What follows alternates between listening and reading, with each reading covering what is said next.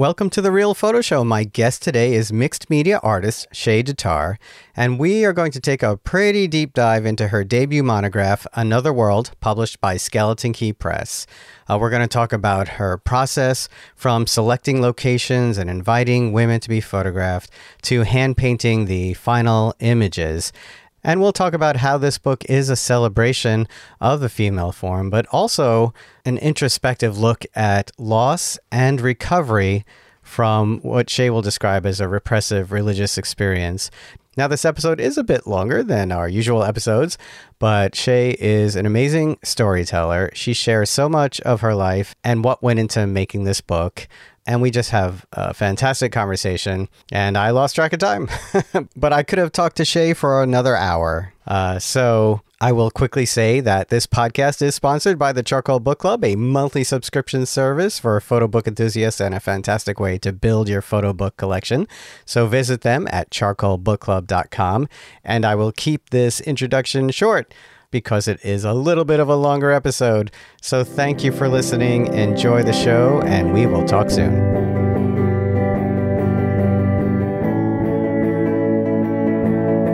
Well, hello, Shae. Good morning. Good morning. Yeah, nice to see you. You as well. So I'm really excited to talk about your book, Another World, but also about your story about how you got to where you are, because it's really interesting. And as a little teaser, because I was so surprised, I was caught off guard by the fact that your book isn't just about celebrating women's bodies and, you know, expression and this idea of a healthy acceptance of yourself. It's also about loss and grieving. And that really caught me off guard. And so we're going to come back to that. But before, it's quite beautiful. Okay. It's quite beautiful. Yeah. It surprised me as well. I get the sense of that by the way you express that in the book. And we will talk about that. But before we do, why don't you just tell us a little bit about yourself? You have a pretty interesting background as well. So I know you were homeschooled. Yeah. Well, since 13. Yeah. Okay. Right. So I didn't go to high school. Right. Which my husband lets me know all the time. Because I'll have experiences that I should have had in high school, but I'll have them as like in my 30s, I had the first Mean Girls situation. He's like, Shae, no. If you would have dealt with this in high school, this would be no big deal. So that happens a lot. And he's just like, oh, if you had just gone to high school. What did your folks do for a living? So my mom was a housewife, and she had 4 kids, so it was a lot. And my dad has a company. So my grandfather's from Iran, but he's Armenian. And so when he was going to go to college, he somehow found Lafayette College, which is in this small town in Pennsylvania. And he didn't speak English. He did the whole move here, learn everything. And he started a business in either the late 40s or the 50s called Acopian, which is my maiden name, Acopian. And it's electrical engineering. I don't know. It's they make power supplies. Companies like NASA uses them, and Spielberg. So anything big. I remember there was an arena once that the power went out or something, so they came to my family's company is so these are industrial generator power supply units. I honestly don't understand. They're probably the kind you truck in or something. I don't know if they're big or small, but I know they power big things. And the whole thing is when everyone started going over to China and all these other countries, they kept it here. So their slogan has always been, we ship in 3 days. That's great. And it hasn't changed. Out. Yeah. It's cute. Yeah. And I imagine your father was, I think I have the timeline right, a second generation Armenian diaspora. Yeah. So my grandmother, I actually don't know her. She was adopted. So I don't know her lineage, but she's not Armenian. So I grew up with only Armenian culture because my mom's side of the family, we weren't really that close to. So I don't look Armenian. I'm at all. My dad doesn't really, but my cousins, my uncle married a woman from Iran who's Armenian. So it's just sort of stayed in our family. And I have all this love for a culture. I've never been to Armenia. I haven't been to Iran yet. someday. Like Perezhanov, the director, like that's the closest.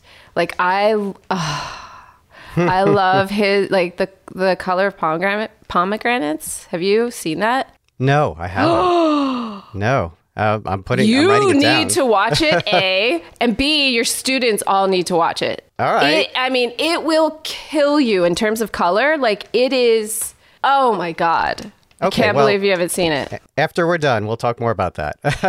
We will. Right. You'll remind me at the end of the show. Okay. So there are two introductions to the book. One by Azu Nwagbogu, and I might be mispronouncing that, and the other by the great Thomas Werner. Oh, you know him? Well, I know of Thomas Werner. Oh, sweetheart. I mean, you should have both of them on here. I would love that. Both of them. Either of you are listening, open invitation. I'll do an intro. They're both the most amazing men. Well, I love the way Azu writes about your work, and I love the way Thomas Werner writes about your life and your work. Very different, right? So different, but I found a real commonality, and I'll get to that too. Oh, yeah. You're going to love it. That's why I included both, because I was like... Yeah, no, they overlap. There's overlap. It's very different, but they overlap. So from reading Thomas Werner's essay, you also were a model in Milan for a bit. Yeah, I know. It's hard to believe. It's not hard to believe. It's just, I don't often speak to artists who are also models. Because I don't look like a model anymore. I don't. It's funny. I hate even saying it because I know people are like, really? that is not at all. I don't know. Yeah. So when I was probably 12 or 13, I kept getting scouted, and around I think 13, IMG was going to take me, which is like, at the time I was really into fashion, and IMG had every supermodel under the sun. And so we went for like test shoots you do for your book to build your book. And, back then they didn't have the same policies they have now for protecting children in the fashion industry. They didn't have the same, they didn't even take care of people who were of age. I feel like it was just it was like the Wild West back then for fashion. And so they put me in what now I think is like the most fucking amazing jumpsuit. And I remember like Kate Moss was in it. It was Versace, but I was 13 and it came down, showed my butt crack, almost showed my nipples. And my mom was like, what? And then the second outfit, because she was like, take it off, they put me in a see-through top, and she's like, okay, we're leaving. Well, I do remember that sort of period in fashion. I think when I remember that, it was more late 80s kind of. Well, this was like the 90s, this was mid 90s, I guess. Mid 90s, yeah. But and there were a lot of teens being treated like hypersexualized. Yes, it was just a different. Like people now are like, what? I'm like, I'm telling you, this is a true story. So my mom said, you can do this when you graduate.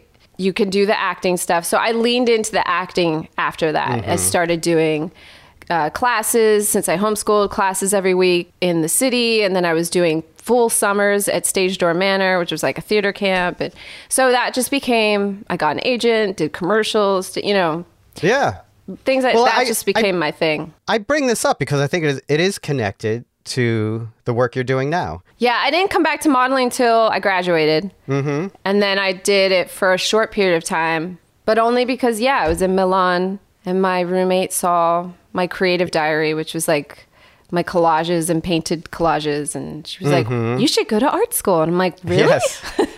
Well, I'm going to jump backwards a little bit because you did, as a child, used to cut up magazines and do collage work. In some of the magazines you ended up being featured in. With some of the magazines you ended up being featured in. It's so cool. Yeah, I don't know where I found that. Like, I don't know where I picked that up. But, I was in the East Village all the time. Back then, it wasn't the great mass exodus to Brooklyn, like, has happened in the last 20 years.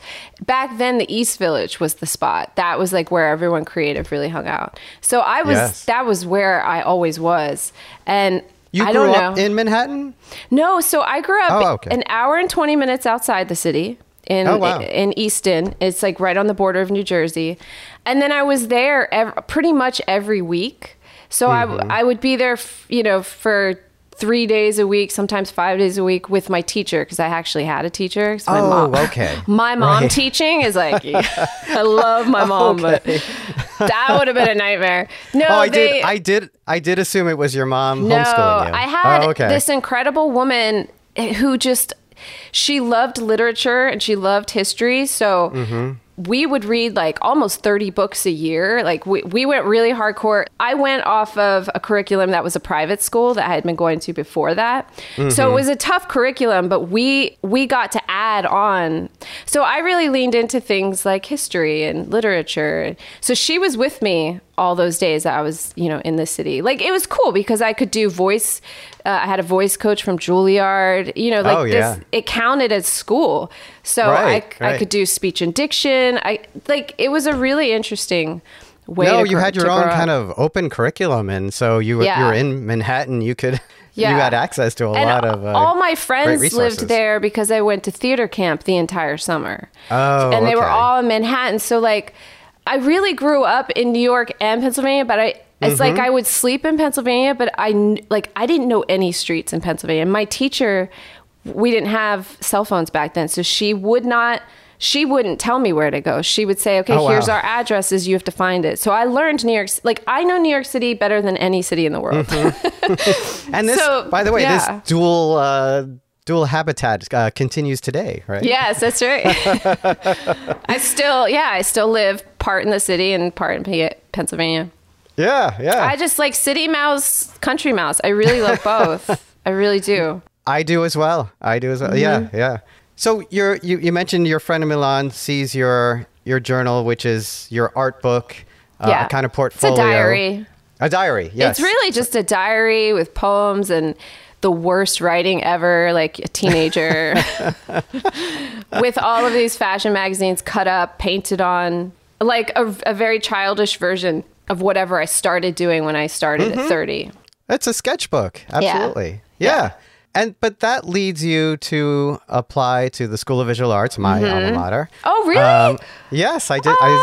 I have my undergraduate in photography from SVA. Oh, really? Okay. Yes. But you enter as a graphic design major? Yes. Big mistake. Well, I didn't know because I had never thought about art. And she specifically said David Carson, who at the time was he had Ray Gun, which is no longer a magazine, but it was Photoshop was just beginning in those days.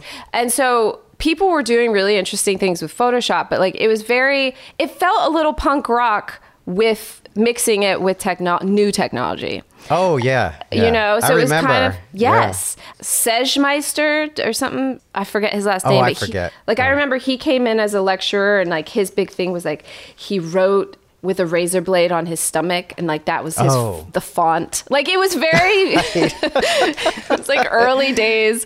We didn't have very the internet the way art, very punk art. We didn't have Instagram. We didn't have all these. We didn't have Pinterest. If you were creating something or you were interested in something, you had to either create it on your own, discover it on your own, find it, go to the library. Or you were performing it in the East Village. Do you remember the picture library? Did you used to use... Well, back then we didn't have Google. So if you needed a reference for a photo, you'd go to the picture library, which was near Bryant Park. It was maybe 40th Street. And so that was where students would go, because isn't that crazy? We didn't have the internet to do that. You couldn't just find an image. Yes, we go to libraries. We would literally spend days at the picture library trying to find things to I don't even know if we could scan them in. We might have been able to scan in at that point. But yeah, it was very hands-on. But then the second year, my teachers all actually really let me get away with what I was doing, which was all by hand. And I was actually top of my class, which is surprising. But I think, honestly, my one teacher, she was a designer at Perry Ellis, and she immediately hired me to do some designs. And I was like, what? I feel like I had the same spirit I have now, which is just I don't know anything, or I know a lot now, but I don't know anything, but I don't care, and I'm just playing. And I think that served me really well. But I think it did. Once they were you have to use fonts and text, and I was I'm out. I quit. Well, and I went back to modeling. I would say that you are still unbound by tradition. Kind of, yeah. I mean, it influences your work. There's definitely tradition influencing your work. Yeah. When I stopped in 2017 to go to classical oil painting school, I turned into a fucking shit show. Like, I'm not kidding. Like, if you were to ask my teachers at this tiny little, like, atelier, because I went to an atelier, they were like, she's nuts. Because all of a sudden, this spirit that I have with my other work, which is just, like, so free and in the moment, I was a psychopath. I was like, I'm terrible. Like, everything I did was not good enough. I'm looking around, which I never do. I don't look at anybody's work except painters, but I don't look at my peers and, judge myself. I don't do that. I was looking and I was like, my drawing will never be like that. Because I think the thing is with a classical traditional painting school, you spend 2 years drawing, they won't even let you paint. And you have to make that thing that you're drawing look like the exact thing. And you cannot move from that cast or the eye of David that you're drawing. You cannot move from that, whether it's been a month or 2 months, until the teacher's like, it's perfect. It just did this like crazy... I don't know what it did to me, but it's a very traditional style of dude, of it kind of art, fucked me up, and I just would go home crying every day. My husband looks at that period of time like he wants to forget it, but for me, even though I still am not I'm not a good draftsman. I don't even paint well. But what it did for me is I only did 2 years because the lockdown happened and classes stopped. And I feel like I stopped because my husband was like, hey, I need you to start helping out with bills, because I was in school for 2 years. Because of the pandemic, his tour was canceled. It was like we had to pay rent and nobody could leave their house. What does your husband do for? He's a film composer, and he also tours in a band called the Juliana Theory. Oh, okay. Yeah, so his whole tour, which was gonna like basically pay for our year, because we had an agreement that he's so sweet, like he would cover me the 3 years in school. But he basically was like, can you start getting back to photo? So that summer out of lockdown was the first time I'd really taken a photo in 2 years. Like I'd maybe done a little. Well, we skipped a part. We did? You had some downtime away from art where you were selling vintage items. Oh, before I got married. When I got married. Yeah. You were living in Manhattan? Yeah. We got married. I think I was like 27, and he hates New York City. So we had been dating 7 years, and it was kind of like this, do we just break up? Like, you don't want to live where I want to live. But he was my love, and I was like, fine, I'll leave the city. So I was like, all right, we'll find somewhere else to move. But my sister had a house like down the street from my parents. She's like, you can use it for a short period of time. In Easton. So I was like, all right, so let's just move into this house and we'll figure out where to go next. So I didn't know what to do for money because my whole life had been in the city and I was basically leaving. So I just started selling what I had nearby, which is I've been collecting vintage since I was like 12 or 11. These are antique items? Yeah, anything from the 30s, I have pieces older than the 30s, but 30s to 70s mostly. Because back then, thrift stores were really cheap, and you'd come away from a thrift store with 2 huge black bags full for I was a big thrifter. Right? Like $15 for all that. I don't know if I've ever said this on the show. I was a collector of Fire King What's glassware. Fire King? It was kitchenware, glassware that they would give away at gas stations in the 50s when you filled up your tank. And I used to collect that. They would give it away? Crazy. Yeah, it was like a reward for using that gas station. What? So you would get. What happened to those days? You would work your way up to a set of plates and a set of cups. That's so crazy. Set of bowls. Yeah. We need to bring that kind of stuff back. I know. That's so cool. Yeah, thrift stores used to be amazing. But now one dress is like $20, and you're like, what? Everybody realized that people are willing to pay more. Yep. Well, I probably was part of the problem because I started selling on eBay, which was the thing at the time. eBay emptied out the good stuff. I mean, honestly, that's what killed vintage, in my opinion, and thrift stores. I did really well, actually. Like, we ended up moving to LA, and we lived in the Hollywood Hills. But it was a very stressful job. So was LA because of the work your husband does? And your husband's name is? Brett Detar. That's where I got the Detar. So this is because of the work Brett does? That's how you end up in LA? Yeah, we were going to try Nashville. He wasn't a film composer at that point. He was still in his band, the Juliana Theory. And I think his band had just ended for a period, and he was just like, let's try Nashville and let's try LA. And we went to LA. So this won't surprise anyone. We actually had a really nice discussion yesterday, just setting up for today's show. But you did not like LA. I don't. I mean, I don't want to offend anyone. Like I lived there for so long. So when I go there, there's a piece of me that feels like it's at home. Like I know all the streets, and I have really some amazing friends there. But I think that I need seasons. Like I know that I need seasons. And I really love the vibe of people outside of LA.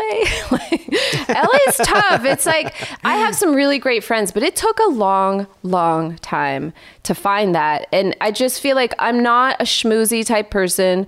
I've never been good at, like, I am really social. You could tell, like, I like to talk. So like networking shouldn't be a problem for me. But what's the problem for me with networking is I don't like going somewhere and knowing that I need to talk to this person because I want something from them. Like to me, I'd rather go and find the one person in the room that no one will talk to, and I'd rather talk to that person. That's right. I'm so the same way. I believe in networking, but I don't think it shouldn't be you run in and you find the person that you need something from and then try to make a connection with that person. There needs to be a building up. It's tricky, and I'm bad at that. I think it's because my family has always been extremely private and they don't like to to me it feels like using people, and I don't think that people that do it well are always using people. I think some people, like my cousin is so good at networking, but for him it's just so genuine, and he just genuinely would go up to anybody. But for me it's like I had this happen during the lockdown. An agency in Paris approached me, and I was like, wow, because agencies never approach me because I feel like my work is scary to most brands. And they were like, we know you're friends with this one model who's like a supermodel, and we want you to like hit her up and have her do something and then give it to this editor. And I was like, listen, I am actually good friends with this person, but I'm friends with that person. Like, I'm not going to go and be like, hey, can you do this thing? Like, we could shoot together because we've done that before, but like, I'm not going to do that and ask for this favor in this way. Like, it just, that's not why we're friends. Right. Like, we're friends because we're friends. Like, so I'm really like strong about stuff like that. And it's just, I don't know. Like I said, it's probably bad. Like it probably doesn't help me. But the thing I tell my students is that it's not a bad word, networking, but you do need to find someone that you truly respect and really appreciate what they do. And you're hoping they appreciate what you're doing. That's really what it comes down to. I've had bookers and agents contact me to have their clients and artists on the show. And when it's done right, these are people who've listened to the show and they know what the show is. Right. Yeah. So that's, that's showing some respect for what I do. And I look at who they'd like me to have on the show, and I love what they do. And that's very easy. But see, that's organic, networking. I feel like. Yes, it is organic. That's not, you're trying to like weasel your way in because this person is there. I just feel like there's a difference. And in LA, I think it's a lot of who do you know? Who's your dad? Who's your, it's not all of LA, but there's a lot of that. And I just don't like it. It's probably way more aggressive in LA, I imagine. And also maybe like I just find the wrong people. Like I feel like if you're a creative, you end up in these circles where there's the artists that aren't like that and the artists that are, and I don't know. Yeah, and you've done fairly well with the PR for this book. And being, like we mentioned earlier, being featured in magazines that you truly loved as a child and as growing up. So I think that's pretty genuine. Not without hustle. Like no PR person would take me. Oh, well, I mean, to be real, there's hustle. I mean, I literally reached out to like every PR person, which I'd never done because I've always gotten press just naturally. But nobody would take me. So I was like, all right, I will do this. And you did. And I did. But that's different, by the way. That's different than going to like a party or a dinner. Oh, completely. So you're selling vintage items. Where are you when you're doing that? Is that LA or is that in Pennsylvania? We were in Beechwood Canyon. Okay, so that's there. And we're in LA. And then you suffer a loss, you lose a pet. Crumbles, yeah. And this is when you have a kind of change in your life, right? Yeah, I mean, it was kind of a couple things. Do you remember the beginning of blogs? Oh, absolutely. Yeah. Okay, so it was right around then. And so my store, which was called Lully Vintage. So mid 2000s, early 2000s? Yeah, I mean, it was probably like the year I quit was probably 2007, maybe 2008, but probably 2007. And I had a blog for my store. And I think because my husband saw me taking photos, like I would model the clothes sometimes. So I think he just saw me taking self-portraits and he was like, you're kind of good at this. Like maybe you could do that. Cause I quit the day she died. I was I mean, it was a lot. Honestly, it was a lot of work. So I was just like, that's interesting. Maybe I'll do that. So I don't know. I just started like looking at books on photography and, bought a camera. Actually, my brother got me a Mamiya RZ67. That was the first camera I shot on, which I love that camera. I built a darkroom in my my closet. It was in my closet. And it was connected like to the bathroom. So I had a sink. And I just started, taking photos. And it was photography you turned to. Yeah. It seems like you could have turned to a number of things, right? Well, because you were doing drawing, you were doing painting, I didn't know what to do. I actually even thought about doing like a blog on fashion. So like I remember we had moved back to New York City right after Crumbles died. And I was starting to go to the fashion shows and like take pictures of people, like street fashion photos. And I just didn't like it. It was really just for a blog. Like I started getting, a blogger agency picked me up because it was the beginning of all of that.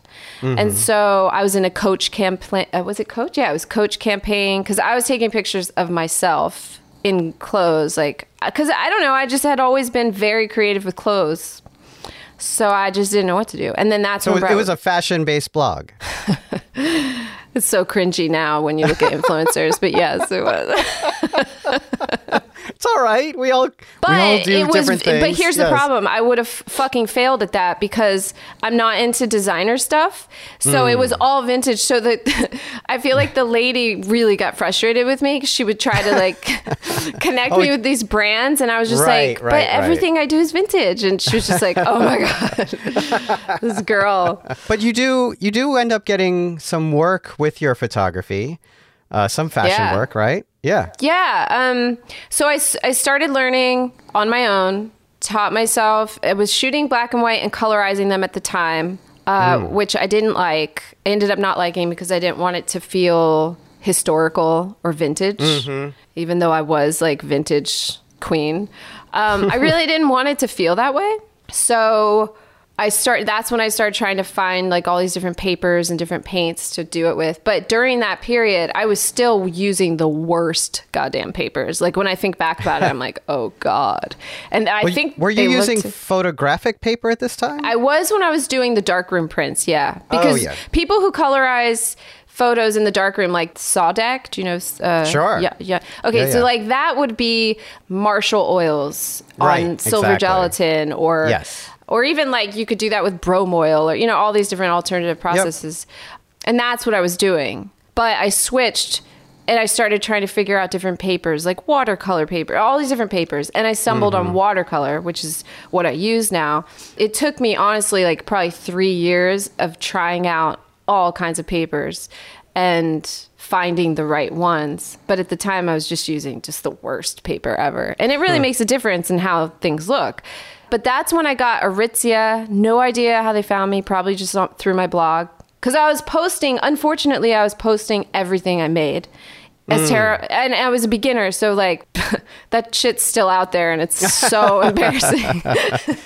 Listen, there are a lot of blogs that are still out there. Mortifying, when people Google your name and it's like... I think I was following more kind of street photography kind of blogs, black and white photography blogs. Oh, that's nice. Yeah. Classy stuff.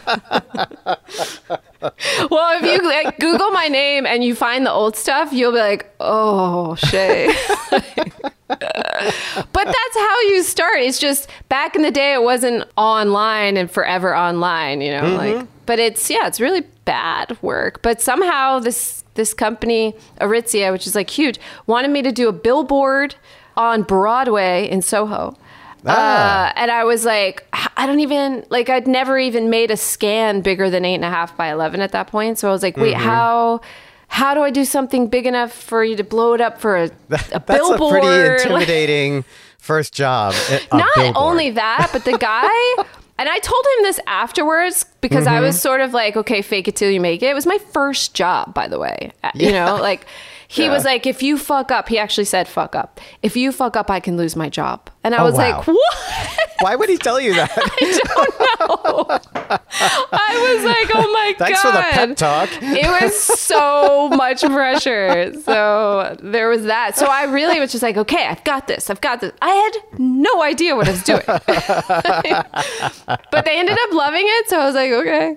That's good. Yeah. And I mean, I think I got paid. It was a campaign and a billboard. I got paid $1,000.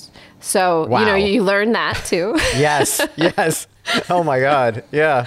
And like, I don't even think they covered my expenses. And I traveled. You probably lost money. Yes. Oh, I definitely, if maybe I broke even. I mean, but these are all things you learn along the way. Well, then you have another experience in this industry. That does lead you to this work as well. Meeting with, I think it was 2 ad executives or 2 art directors or something like that. That was a little bit later, but yeah, that was probably, okay. You know, actually that was probably around the same time. Because I started, I think I did a show at Stephen Kasher Gallery, which I don't think it's there anymore. No, Kasher Gallery closed just before the pandemic, maybe, I think. I feel like Stephen told me recently, though, he's still doing like select things. He's an incredible guy.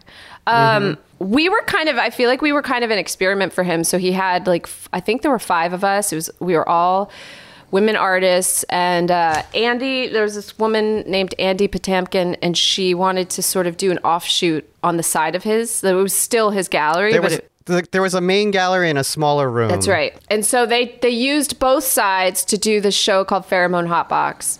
And it was actually a really big show. There was like crazy lines around the corner. I mean, it was because it was like 5, I was the oldest one, I think, but you know, 5 young-ish female artists, mostly all shooting mostly nudes in different ways. So it was kind of like a really cool show, and it put me on the map, honestly. Oh, that's great. It put me on the map. Like 2 weeks later, New York Magazine wanted me to do like a whole editorial painting. Like I shot like Halsey and like all these different pop type stars, whatever, like people that were like coming up, because she wasn't she was big, but she wasn't like Halsey is now, you know. So they were like emerging, I guess.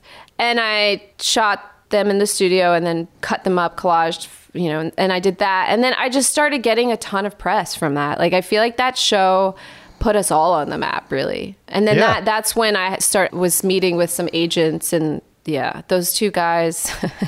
I mean, I'm grateful.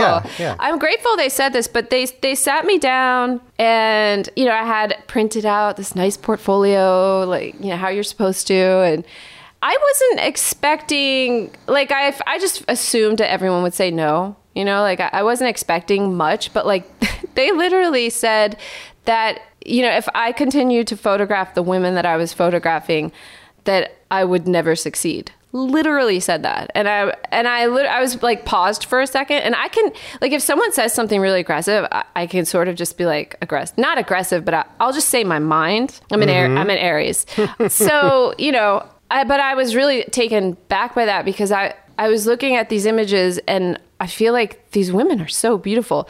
But what they were really saying, and I said this recently in a video I made, was that they really just were saying you are not only photographing one type of woman, which is the model figure, you know, the classical, perfect, whatever the beauty standard is in America for models, or maybe in Europe too, for just in the modeling industry, size 0, whatever it is these days. That's not what you're doing. And so they just shot it down. And I, you know, I understood what they were saying, but I was just like, cool, then that's not what I want to do. So I just stopped reaching out to agents, and I just thought, all right, well, I'm a fine artist now. That's what I went with. Well, because you were already photographing women with different body types. Yeah. I mean, I was raised with like my mom and my sister. I'm really thin. I mean, now that I'm in my 40s, I have to work for it. Like I have to work out and I eat really healthy. Same here. But that didn't hit me until probably I hit 40. Like I've always eaten anything and I'm really thin. So I think I get that from my dad, and like my mom and my sister really struggled. So, you know, in the 90s especially, I would go to stores and there was nothing available except for this one store called Lane Bryant. And that's right. Yeah. Right? Lane Bryant, maybe Macy's sometimes, but they weren't hip. They weren't like what a girl would want to dress. So if you were... Yeah, they would call them plus sizes. Yeah. But even if it was plus size, it was like... maybe there'd be two outfits that were cool. Like there was nothing. Right. And they were like stodgy business clothes and things like that. It was awful. Yeah. And like I can't tell you, I grew up going to these places, like sitting in the corner while my mom would shop or my sister, you know, and I that had to have just really affected me, because as soon as I started shooting people, I was like, I think I shot a couple models and I was like, you know, it's great. They are so gorgeous. Almost like it's almost distracting in a way, but it's like, I really wanted something for everybody. And I think that's simply because I was raised seeing what that was like. Now everything is so inclusive. Like now my mom she could shop anywhere and it's like awesome. Right. So it's like really amazing now. Yeah. The fashion industry has really opened up to it's different so body cool. types. Yeah. It's so cool. Yep. And commercials and media and movies and the whole industry. I actually had someone, I don't really care what people say, negative or positive. I love that. Do you know that Georgia O'Keeffe quote where she's like, I've settled it for myself. So what is it? Flattery and criticism go down the same drain and I'm quite free. I love that quote. You quote that. I do all the time. It's like I live by it. I have it hung up on my wall. I mean, it's like that's so important. I feel like that's just so important. Absolutely. Well, then you do suffer the loss of another pet, Waylon. And this brings us to this book. That was sort of the surprise part of the book is. This isn't just mixed media visual work. This is also your writing as well. Kind of. Oh, wait. What do you mean, kind of? I mean, I'm a terrible writer. So I only did that. I'll preface this by I only put the writing in because I wanted to be brave the way I was when I first started photography. I was so brave. I mean, now I'm like embarrassed by the stuff that's out there from the beginning, but I wanted to have that same spirit with my writing because I'm not good yet. I think the writing's beautiful. What? Come on. I'm not going to let you tear down your own writing in this book. I'm not good yet. I'm really good. I actually find it really interesting because it's all it's poetry, and I would say poetry style. Yeah, it's not really poems. Some of it reads as really narrative, obviously, because you are telling some story, but there's still a poetry style to the rhythm of it, I find. Well, see, my favorite poets are all so old. Like, so the style that I'm writing is so Emily much... Dickinson. Oh my God. I mean, I love the Romantics. Keats, Whitman, Longfellow, we talked about yesterday. Yes. William Blake. Oh my God. Bronte's. I'm really good at curating poetry, and that's my thing. Like, I love literature, but I'm not good at that. It's weird to love something so much and not be great at it. It's like, what? It's like I want to be so good at writing, but honestly, I would have to spend more time. I think I could be decent if I spent a lot of time, but I just, you know, I just thought I would be brave. So it's not sort of your writing. It is your writing. It's my writing, but I'm not like good. You know, I'm not like... All right. I just wanted to be brave. What you have done in the book is you've weaved together this kind of feeling of almost going through a grieving process with these images, these mixed media images, nude portraits of women and women of different body types. And you have you're using everything you've sort of done up to now comes out in this book, right?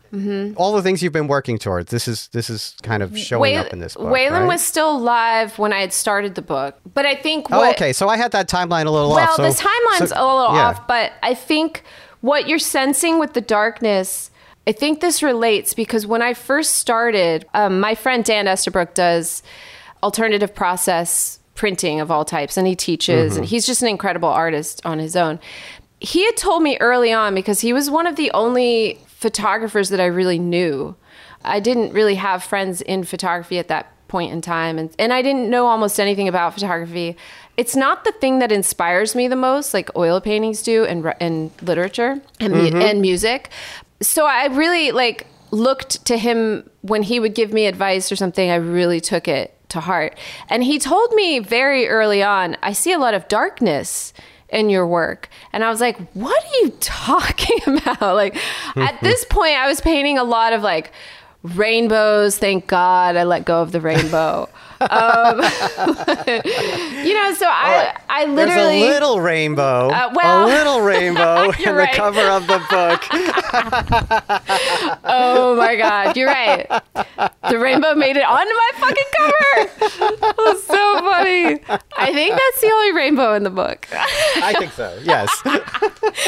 Dude, there was a period of rainbows. It's so embarrassing. Well, honestly, when I'm looking at the book, the word color is for just sure everywhere. And that's what I was confused by. To me, I didn't understand what he was saying, because I'm a very happy person in general. Like I'm just generally really happy. And so to me, I was like, I'm a color queen. What are you talking about? Darkness. But you're not unserious, right? No, there's a difference between being a joyful person and also being, and not being a serious That's person. true. Yeah, but I don't think I had made that connection yet. And so when he said that, I didn't understand that until Waylon died. And when I was editing, because I edited and sequenced this book myself, and he died, and I had to sit there, for 8 months and sequence this. And I was writing. That was when most of those things were written. And I was just in this pit, of hell. I was lost to my own self, literally. And so I started to see my work completely differently, which is what most artists do. Like most artists will tell you, a lot of times you create stuff and you have no idea where it's coming from. You're in the moment, and there's this like mystical, magical thing that happens if you stay in the moment and you're creating really genuinely in this spirit of like, I don't know what's going to happen, and you just let it come. And so sometimes people don't understand what they're making. Sometimes they do. Some people, that's their thing. But for me, it's been, maybe it hits you a week later, maybe 2 years, maybe 10 years. And that really hit me while I was going through this book. I feel like this book has brought out a lot of deep understanding about myself, things I've gone through. And I realized that so much of this book is about, I think it's like three things. It's really, like I've said recently, it's a love letter to women, it's a love letter to nature, and it's loneliness, it's loss, and it's also that the religious trauma that, well, I'm going to call it trauma because that's what therapists told me, but it sounds so dramatic. But hey, it is what it is. Yeah. It has been a very difficult thing. And so I think that's the book. It's like a bunch of different things. It's not just one thing. I want to circle back to the religious trauma, because I know that came up in our conversation yesterday. I do want to talk about that more. But that's like a very recent, I never even shared that until like 2 weeks ago. It's weird. But the connection I saw between the writing and the photographs was this idea of acceptance, this idea of a kind of an emotionally healthy relationship with yourself and with others. Yeah. And I think that's part of, the thing you're doing with the way you're presenting these women in the book as well. It was it's a way of figuring out how you feel about things, isn't it? I feel like that's what art is. It's really therapy, There is a lot of, so this just came up recently in a conversation of the show I produce for Sasha Wolf, and with Tim Carpenter, who says, we are all damaged. When he teaches, he talks to his students, he says, we are all damaged, and I would like to learn some of what your damage is through your work. Yeah. Right? And that's a great way to think about it. Yeah. It is. And I think, there's so many different types of artists, and I can really only speak to the ones that I know. My husband's an artist. All my friends are artists. So it's like, I feel like we all kind of feel the same thing, and we all encourage each other. It's really nice to have artist friends because it's relatable. And when someone's down, you lift them up, and then when you're down, they lift you up. Because the art life is really so much. I don't know because I'm not friends with a lot of like non-artists, but like, do people find a way to express all those things and work through them on a day-to-day basis in their lives? I don't know. Maybe therapy does that for them, which is why I feel like art, you're confronting all this stuff daily and you may not completely understand it, but at some point you do, because you're constantly looking at your work, whether that's like, sometimes you put something away, you don't look at it for 3 years, but you come back to it and you see it and you're like, oh my God, I know what I was going through then, and I get it. Well, that's the way I think about it. I don't think the actual art is therapy. I think the process is therapy. Yeah, the process of making it. Yeah. Yeah. Yeah, absolutely. Like I said, when you're making it, most of the time, you're not like, I know what this is. No, like, not at all. You like have no idea. You're just going with it. Most of the time, I'm like, this is shit. I don't know why I'm doing this. That's right. You have to like turn that part off. Totally. That's right. That's right. It's like, what the hell am I doing? Oh my God. It's hard to turn that stuff off, isn't it? It's like... Oh, yeah. Except on the days where you're like, you know how you have, that's the thing with artists is they have these euphoric days where we're like, everything we do is fucking amazing. And then 2 days later, you look at it and you're like, that was fucking shit. What was I thinking? That's right.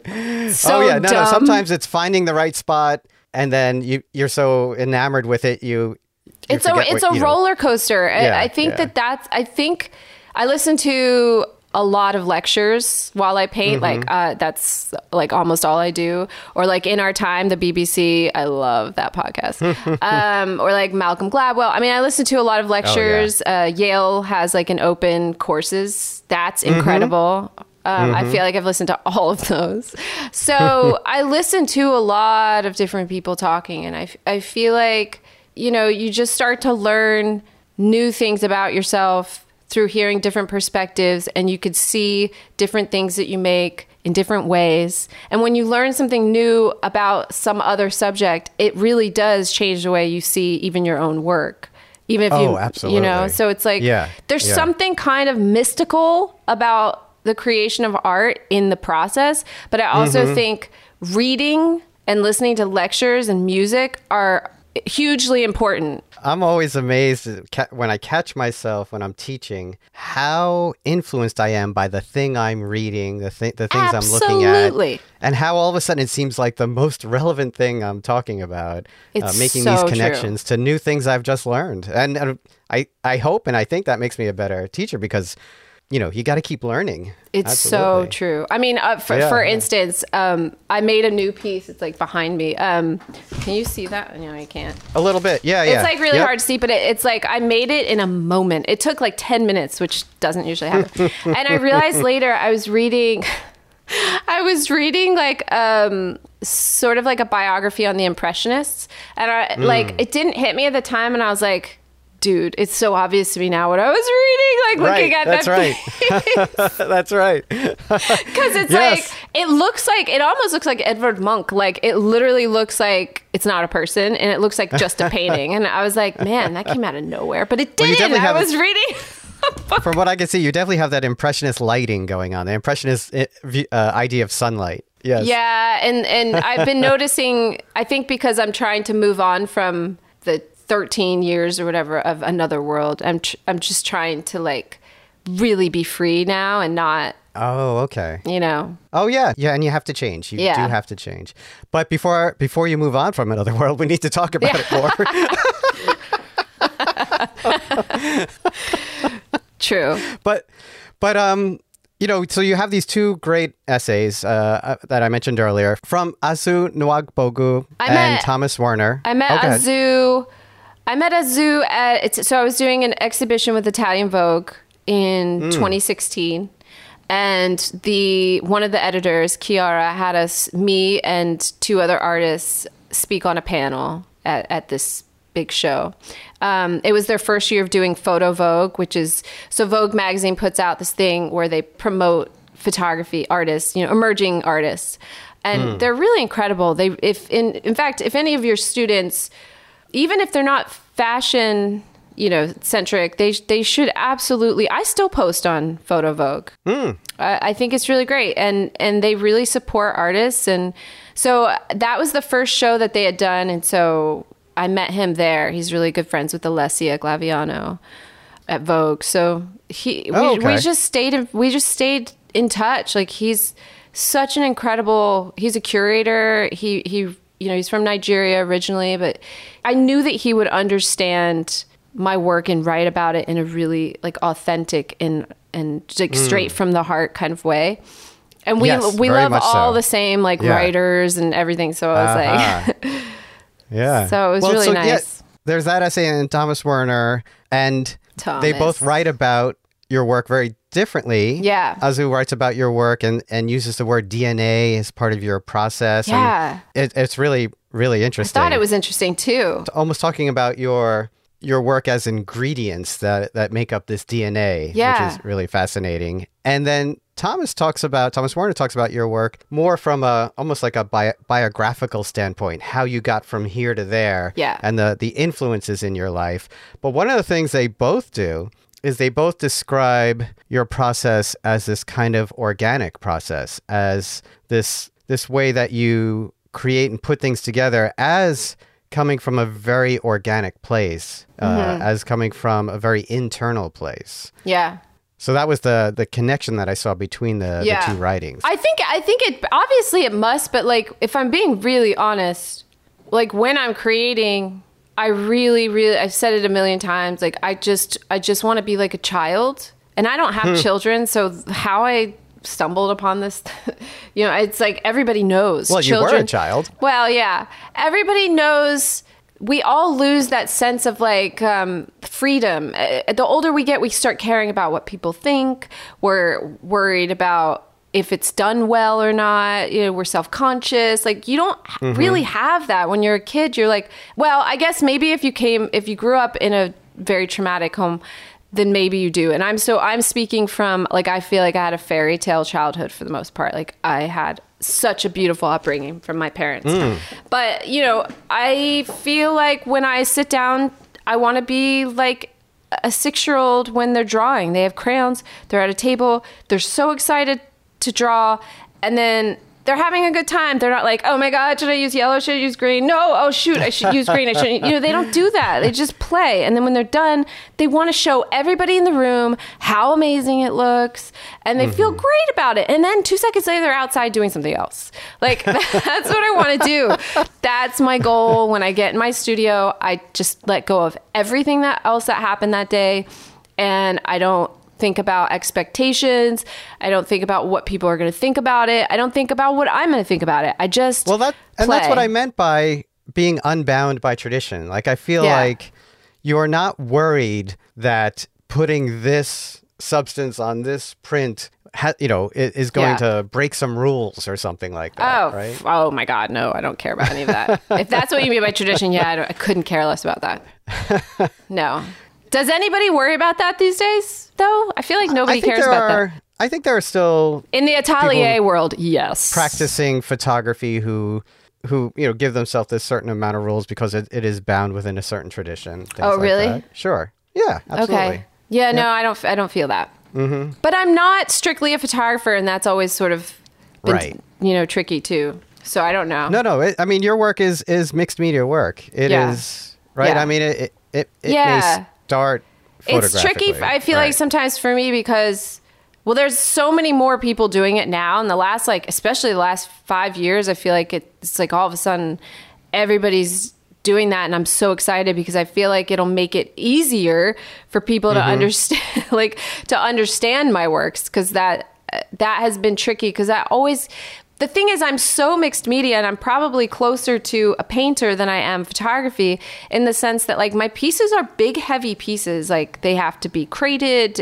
shipped. And when I do these shows, it's like they literally are just making beautiful archival prints at a fancy archival printing place, and then you give it. It's cheap. It's cheap, I say, compared to what I do, where to ship one of these, it's almost $2,000 just to ship it. where you could send 5 prints, even if they're medium size, to London for maybe $500. Express mail. Yes. Yeah. So, it's hard, but like every magazine I've ever done press with, I'm always in the photography section.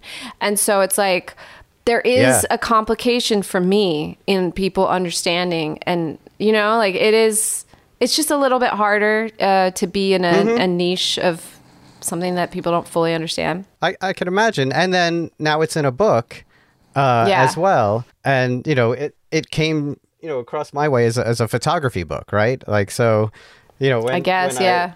Yeah. I know. See, it's like, because it's not just painting. It's right. It is what it is. It's just... Well, so Azu writes about it as a ethereal variety of landscape, women's bodies, which are the focus of the images in this book. There's a sensual celebration of fleshy reality in different poses, writhing, contorted, proudly upright, or lying in relaxed repose. Sounds like Titian. Doesn't it make you think of a Titian painting? Absolutely. Painted on color is used to accentuate these differences and at the same time highlight that women's bodies, regardless of their desirability or conformity to conventional beauty ideals, have an absolute validity of existence, independent of the objectifying male gaze. Yeah. Right? So these are, you have this kind of open invitation for people to be models in what starts out as photography, right? And then you travel to these sort of big landscapes. Isolated landscapes, yep. And then you make this work, and then you bring it back, and this is when the sort of second half of the process starts, right? That's right. You do the large print, and then you have to make a lot more decisions. So there's a lot of decisions up front, and there's a lot more decisions in the back half too, right? Yeah. And how does that all work? I mean, how does all these different decisions about color and what you're going to do and the original poses and the original landscapes? So the poses, landscapes is the beginning. Landscapes, I just sit on Google and I'll Google Earth. I'll spend like a week just looking for landscapes. I end up on... You're scouting. Yeah. Oh, absolutely. I mean, I end up on these like forums where people talk about the best trails and, like I go deep because, you can't drive to all these places beforehand, or at least I can't because I feel scared to drive those places alone. And they're usually like 6 hours away. And in the beginning years, I did drive to scout them myself. And I would like get stuck on the side of the road with a flat tire, and I just like got scared of that. So now I just do it online and I hope for the best. I have my girl with me, we drive, and I'm like, I hope. I've certainly driven places and like the park is closed, these national parks. And in fact, the early days, it was huge on Tumblr. I had this image called Lips, and it was like my first like quote unquote hit. It was like everywhere on Tumblr, but nobody knew who made it, back in Tumblr days. And that was simply because we got kicked out of a park. Like, you're not allowed to take photos nude or do whatever. And so we got kicked out. And so we just pulled over on the side of the road. And I just pulled out a Prism and shot that. So you just have to wing it when things like that happen. Oh, that's interesting. Yeah. And you have no vetting process, meaning there's no rejection, right? No. Somebody wants to do it, that's your model for the day. Actually, I used to be really weird about it. Like I went through a phase where I was like, I want to just not even know what they look like. I don't do that now because I had 2 instances where actually the person scared me. So right. Because these are strangers. I didn't even think about that. There is the stranger. Yes. Right. And you're going in the middle of nowhere. Like no reception like when you go to somewhere like Death Valley, there's no reception. So good luck. I actually have a GPS, like this tracker. It's like a... So you might actually be driving your murderer out to a remote location. I'm not kidding. Like after I had these 2 weird incidents, I literally was like, I don't know if I want to do this anymore. Like it really freaked me out. No. So I got this like tracker thing, and it's like a satellite tracker. So I press the button like every like 10 minutes for my mom, my husband. Everybody knows where I am. Because it, I got... that's right. I'm laughing, but that's a real thing. It is funny though. I mean, before it happened, I was going through this period where I was like, I don't like... I don't want people to feel, I was feeling like I didn't want anyone else to feel like I was rejecting them if I didn't get, because a lot of times I'll just go first come, first serve, whoever comes into my email. And so there were at least 2 times where I just picked people up and I was like, oh shit, like I don't know what they look like. Because sometimes they'll forget to send a photo or a link. And I feel weird being like, hey, can you send a photo? Because I don't want them, if for some reason I didn't email back, they'll be like, oh my God, she didn't think I looked pretty enough or something, you know? And so I was feeling really funny about it. So if they didn't have a photo, I would just be like, okay. So there were a couple times where like I had no idea who I was picking up. But I knew that didn't really matter. Like it doesn't matter what they look like. You know, I'm here to take a female form and we make something beautiful of it, you know? But there have been a couple weird things or like I've had someone who really was so unkind and that I actually just never used the photo for like 2 years because I was like, I had this negativity built around the photo. And for me, it's all feeling. But I ended up like, we ended up, you know, coming to terms with whatever. And I ended up using the images. But, it's so much about how I feel. Or I've also had a situation where, because people tell me things in the car rides. It's like a lot of times 6-hour drives. Oh, wow. Oh, absolutely. So, that's normal. So if there was no getting to know the person beforehand, you are on the way there. That's what I mean when it's like the book. It's so much about that too, because I don't know these people and I have minimum 3 hours. That's probably the shortest trip we ever do, but 6 is normal. And that's just one way, by the way. That's 2. And then, you know, you shoot and then you drive back. So, right. Oh, so you have the experience then of working with this person and then you have the drive back. And people tell me, I think there's a couple of things going on there. I think I'm a really warm person and I think I'm really good at, I am actually really good at listening and I want to hear their story if they want to tell. Like if they're just divulging stuff, I'm going to be, you know, empathetic and listen and whatever. But I think also, you know, if you're shooting a nude, maybe you've never shot a nude, like this is probably a really scary thing. And you probably feel compelled to like talk to this person that's going to be doing this intimate thing. Right. And they probably just tell me stuff they maybe wouldn't tell a normal stranger because we're doing this intimate thing. Right. So it must be some of that too, because honestly, people tell me stuff and I even got to a point at one point where I was like, this is all too heavy because like I said, like I had a really fairy tale childhood, like no trauma that I understood until much later with the religious stuff, but I didn't understand that until much later. So, you know, I'm hearing people's stories that are really hard. And I think that there were maybe 2 times that I felt weird going into the images after with their nude bodies, knowing some of the trauma they'd been through. I didn't know if I could, you know, because I think about that stuff and like, I don't want someone to do something out of like them trying to figure it out and then maybe regret it. I don't know. I just felt, I don't know why I felt there was something that said just... You take on the kind of additional responsibilities. Yes. Absolutely. That were maybe not part of the original thought process. Absolutely. I 1,000% feel that. And I've had someone ask me years later, like, hey, I don't feel comfortable with nudes now. And I just take it down. Like that part of it really matters to me. Even if it's my favorite image. Like that, I get it. We change and, you know, so it can be heavy, to be honest, at times. And that's fine. It's just life. And then you have all of that. You have this, like what sounds like a 15-hour experience with this person making this image. Isn't that crazy? And then when you come back, like I was saying before, you have a lot more decisions to be made. So then what is the acrylics and the paints and everything else? Like what goes into that decision process? I think that having said all that, most everybody who shoots with me knows you may not have a face. After you may be a different color, like it's not about you looking pretty. You may look I like you have don't want to make them look ugly, right? but you do multiple images too sometimes of the people. Oh, absolutely, right? Yeah. But I think like they have to free me up to just do anything because, and that's a gift. Like I consider that such a gift, but I also like can't shoot with someone who can't give me that.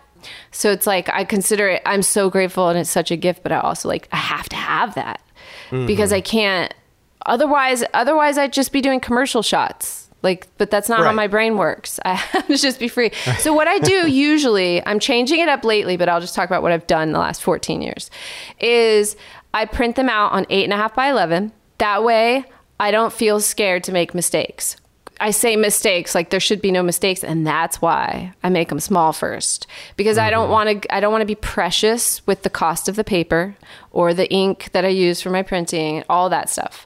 So I'll make, as many copies as I need to until I feel like, ooh, I love that. And then when I love it, I go big. And usually 4 feet, 6 feet, 10 feet, whatever it is.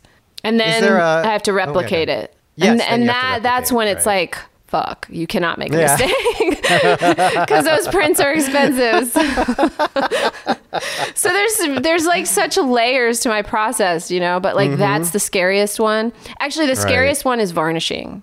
Because you literally very easily can fuck that up. And I have many times, and then I have to start all over. Oh, wow. Yeah. Yeah. I hate the varnish should be the last step, right? I hate varnish. I really hate varnish, but I really need it. Otherwise, it'll scratch. Right.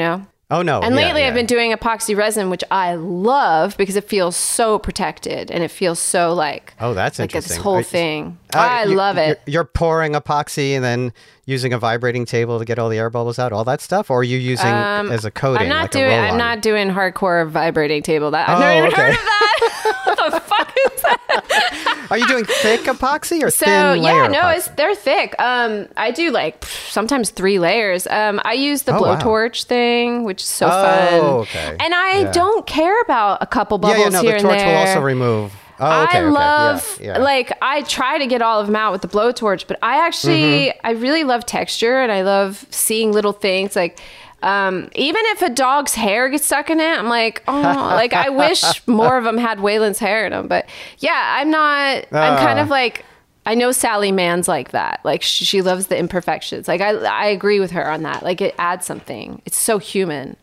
Right. But yeah. Do you have a kind of color mapping idea in your mind when you're doing this? No. Do you map colors to emotions or ideas? I get obsessed with colors. I noticed that through editing and sequencing. It taught me like what I need to stop doing. Editing the book was such a huge... It felt like I was taking a course at college in learning about everything I did wrong. Like I didn't have classes on composition. So I was like going through the book and I was like, why the hell is everything in the middle? Everything's in the middle. And then like I literally, I bought a book somewhere down the line, like while I was editing, and I was like, oh my God, you're not supposed to do things in the middle. And Brett was like, Shae, don't start thinking like that. He's like, if you want it in the middle, you want it in the middle. I was like, yeah, but apparently that's like the worst thing you could do. I always tell my students what the rules are, but I always say, all rules are meant to be broken well. Well, just break them well. Yeah. Since editing the book, I have toned that down. Like now when I shoot, I have not always... Now I'm like, I don't think I've shot one in the middle in a long time because I'm like, Jesus Christ. The other thing is like, you start to notice certain poses that you've done over... Do I have any other poses that I want people to do? Jesus, they're all like laying down. So like you learn that stuff. It's really important, I think, to learn that. I wish I had learned that sooner. I realized that I get really obsessive with certain colors. Like if I'm in a yellow phase, everything's yellow and black.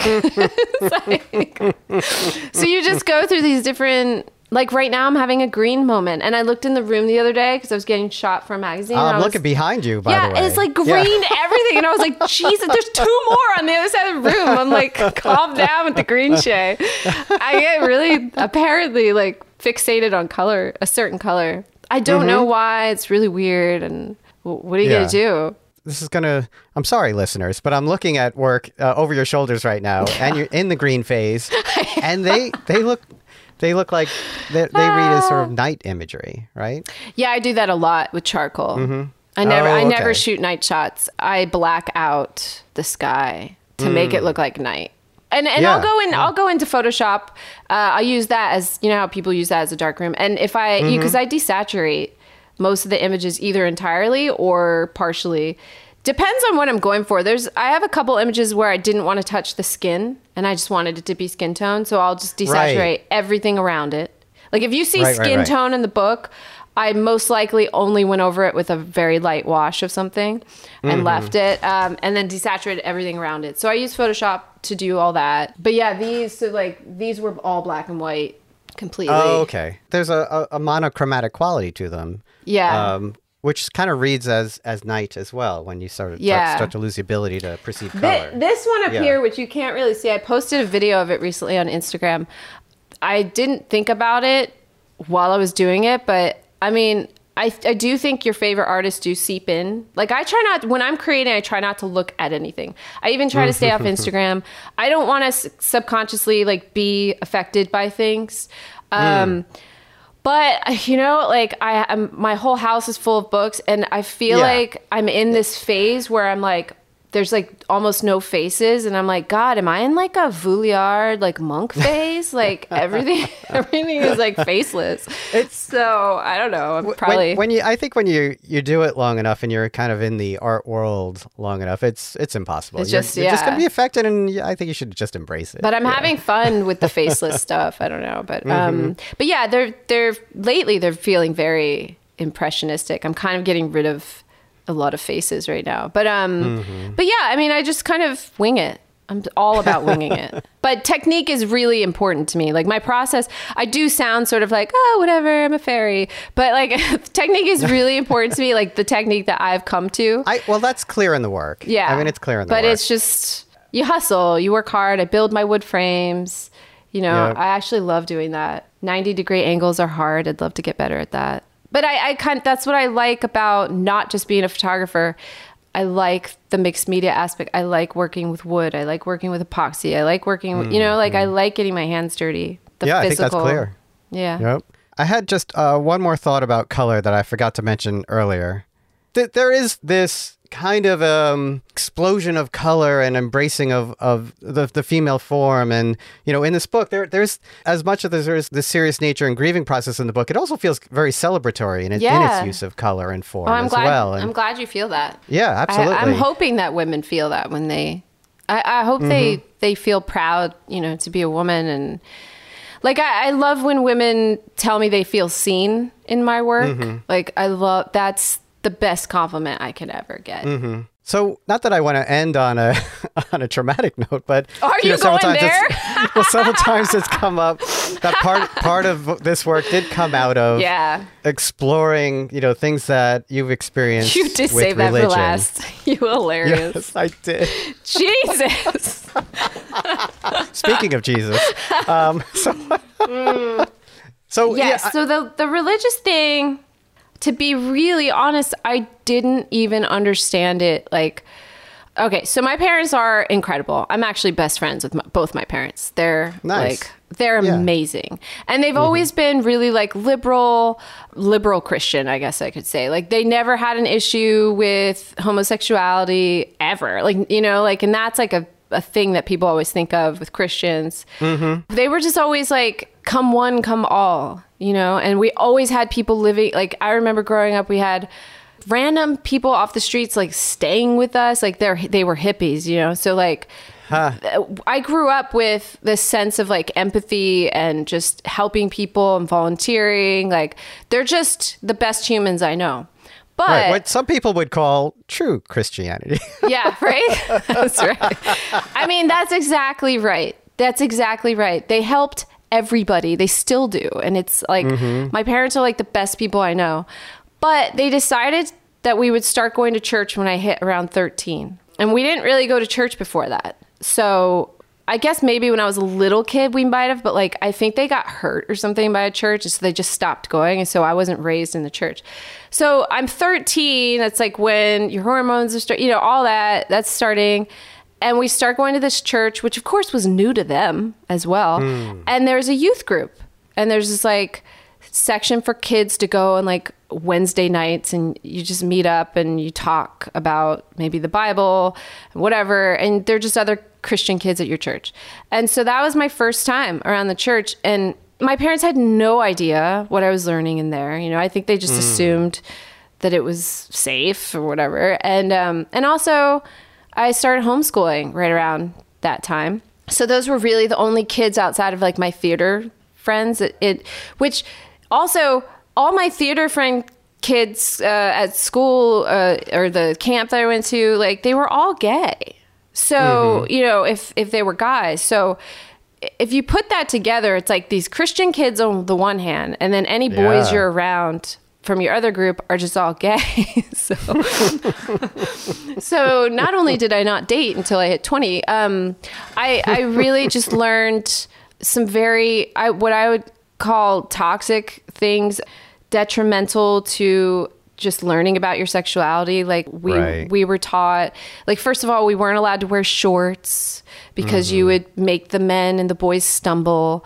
You know, like it was this big thing about like modesty. Obviously it was during the purity. It was called the purity movement, and it was like Reagan. Right, there were purity pledges, right? Yes, like Reagan in the 80s started this thing even through like secular schools, trying to put this abstinence first. Like they were really pushing abstinence.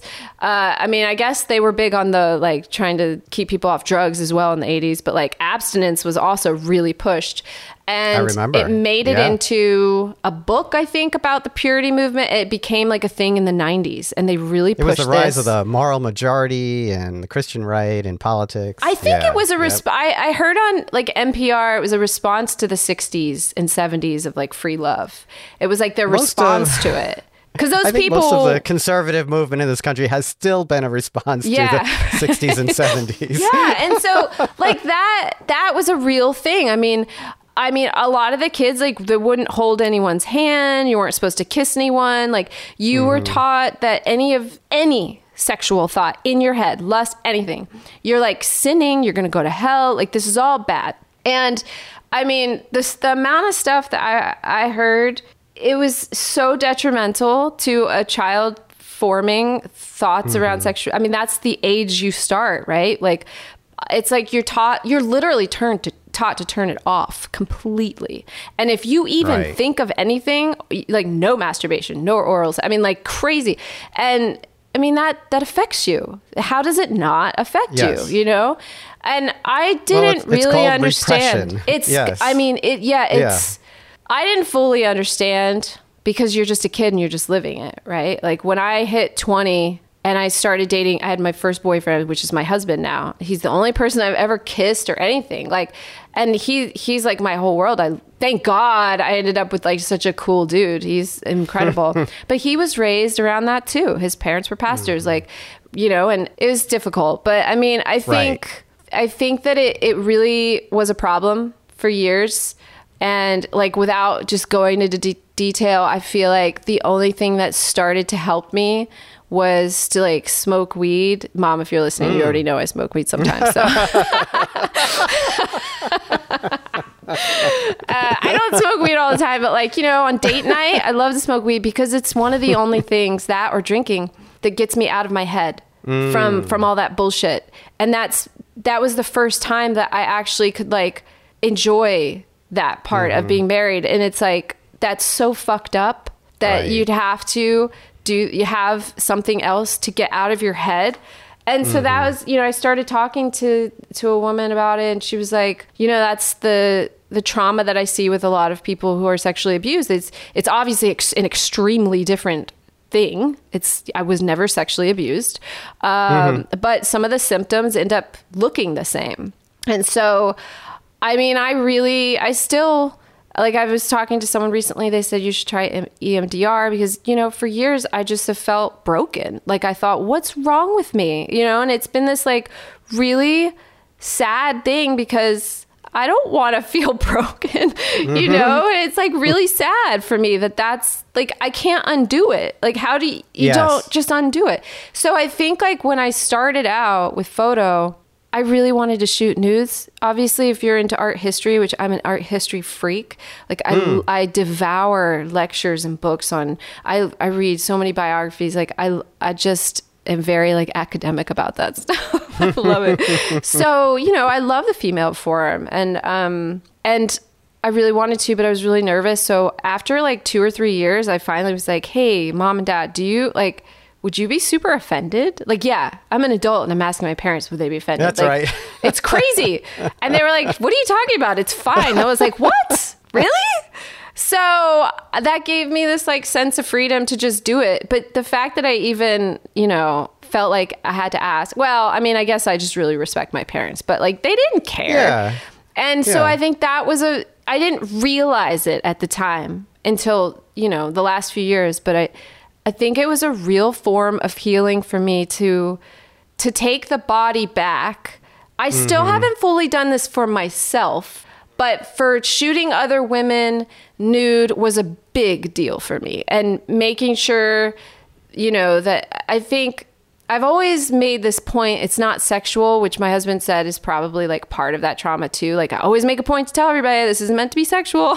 It's like that's obviously like a leftover of that mentality. But like, yeah, I think it's brought me a lot of healing because it's a step. It's not like completely gone yet, but it's a step towards healing and realizing like it's okay to show your body. It's okay. Like all that's okay. And yeah, and there's also a difference between wanting to be sexual, feeling sexual, and being sexualized, right? Yeah, and that's true too. And I'm obviously I also like was raised with someone who was raped. So like you add that to the whole list of like fear. Like I have a lot of fear around that. So it's kind of like I obviously have a really messed up inner dialogue formed around like bodies and sexuality, which I think this book has helped, like making these images all these years has helped. It's been a way of working towards freedom. Right. And I mean, even like last summer, this sounds so silly. I bought like not a thong, but like, those like cheeky bikinis where it like kind of shows your butt a little. They're real popular right now. I literally bought one and was like, I've never worn anything like that. And I was like, okay. And you were in Europe doing modeling. I know, but I never did anything risque. That's and right. My agents hated me over it. It was like, that was a whole other thing. Yeah, like I went to the Ace in Palm Springs and Brett's like, Shae, nobody gives a shit. Like nobody's looking at you. And I was like, reality check, thanks. Like 44 years old. And I'm like putting on this bathing suit. And to me, I have a pit in my stomach. And it feels like the most insane thing I've ever done.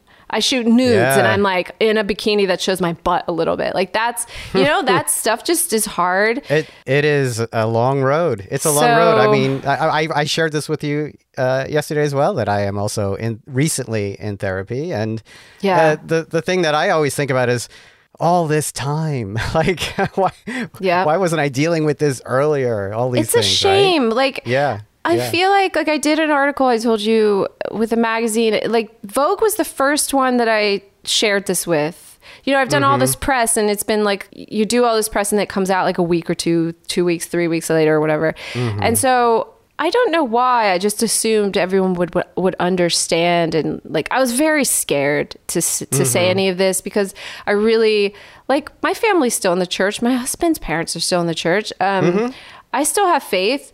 It doesn't look the same as it did before and, whatever. And that's fine. But like, I don't want to offend anyone. I'm not like trying to like paint everything with one brush. Like, every church is different.